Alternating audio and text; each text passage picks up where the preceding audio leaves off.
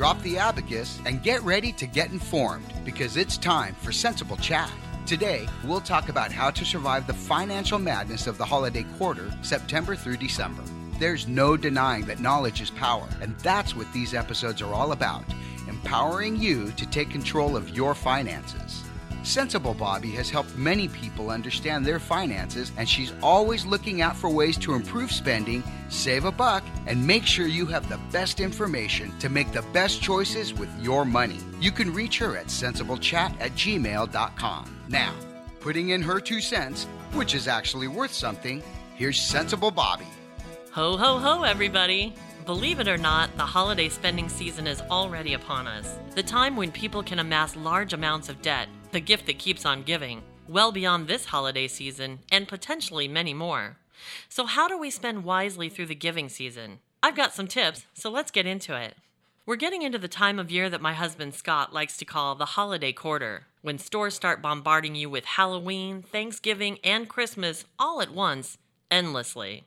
It's an expensive time of year, every year, yet many of us feel financially unprepared every year. Worse yet, some of us don't think about it until the new year when the swollen credit card bill brings us back to reality. This is supposed to be a festive time of year, not another money stressor. So let's look at ways we can survive the financial madness of the holiday quarter. Now, I'm not a big shopper, so I don't have a lot of ideas on couponing, sales, and things like that. There are a ton of those ideas online. But what I am big on is drawing up a sensible spending plan so you can participate in the season without buyer's remorse in January. The first thing to do is declare that this won't happen again. Commit to starting holiday savings for next year in January. Think of it as a New Year's resolution you can actually keep. I mean, you're going to spend the money anyway, so why not make it easier and put a little aside at a time? That way you don't have to stress about coming up with a big chunk all at once. Now that we've set ourselves up for the future, let's deal with the present. We're at the end of September, so we've got about a month to deal with Halloween. This means costumes, candy, decorations, and any expenses related to attending or throwing parties. Can you afford it all? Let's find out. First, determine how much money you have to spend on Halloween stuff between now and October 31st. And by the way, the available balance on your credit card doesn't count. This is your Halloween budget. Next, ballpark the amount of money you typically spend for costumes, candy, decorations, and parties during Halloween. If you don't remember what you've spent in the past, look back at old bank or credit card statements. Chances are you can find these online.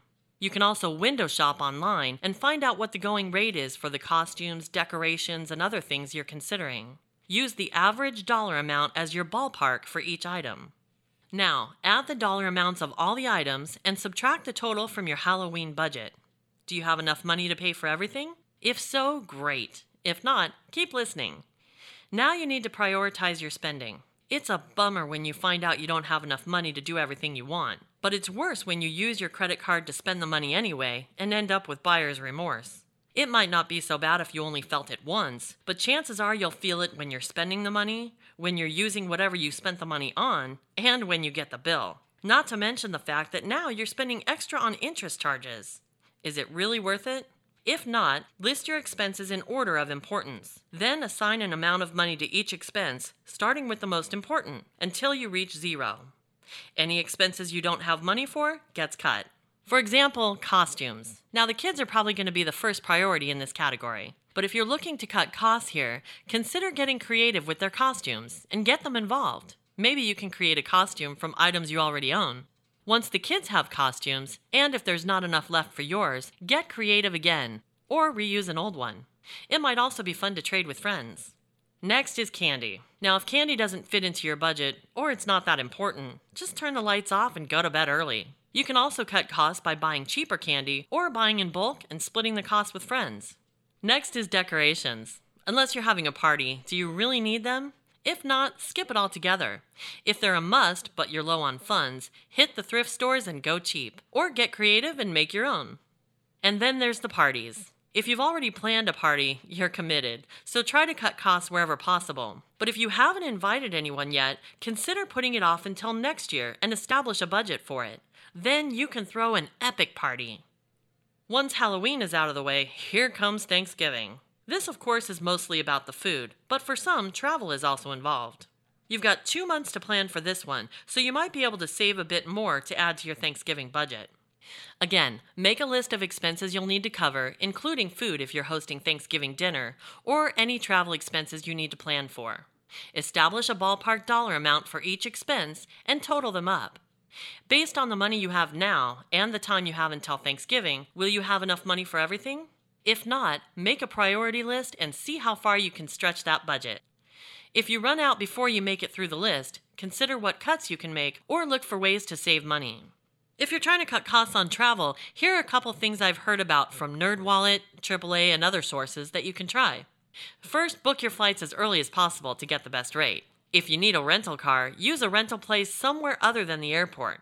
The savings are many times big enough that even if you have to Uber from the airport to a rental car facility, it's well worth it. And as for any discounts you may be entitled to with your AAA, Costco, or other membership clubs. Also, check your credit card benefits because some provide travel discounts and perks you might not even be aware of. Here are a couple ideas for cutting costs on food. First, take your guests up on their offer to bring a side dish. This will also save you time in the kitchen. And of course, scour the internet for coupons and sales at the grocery stores. Now, Christmas has a lot more moving parts. There's the food, gifts, wrapping, cards, shipping, travel, outings, parties. It's endless. And it really adds up fast. The good news is you've got 3 months to plan for this one and save up a bit more money. So again, make a list of expenses you'll need to cover, establish a ballpark dollar amount for each item, and total them up. But how can you possibly budget for gifts when you probably don't have a list of what you're going to get for each person? Here's what works for me. First, make a list of all the people you'll buy for. Second, establish a set dollar amount for how much you'll spend on each person. Then add the dollar amounts together and you have your Christmas gift budget. I find it easier to spend the same amount on all adults and a smaller amount that's the same for all the kids. So, if I budget $50 for adults and $25 for kids, I'll need $250 to cover 4 adults and 2 kids. Now, add your gift budget to the list of expenses like wrapping, cards, outings, food, and other things, and you'll know how much you need to have the Christmas you desire. If you don't have enough money on hand and can't save the difference by Christmas, consider where you can cut costs or cut out expenses entirely. While all of this makes good financial sense, I'm certainly not advocating that you go to extremes. There are certain things you only get one shot at. If you have a once-in-a-lifetime opportunity or you'll miss out on important family time, I say do it, as long as it's not going to put you in financial peril. But be honest with yourself about it. What's important and what's not? That's what all of this is about, and why prioritizing is such a big part of it. In the end, the real benefit is thinking it through. If you've never sat down and thought about all the costs associated with an event or a holiday, the amount you're spending may come as quite a shock. Just remember, you have the power to decide how to use your money, instead of watching helplessly as it flows out of your hands.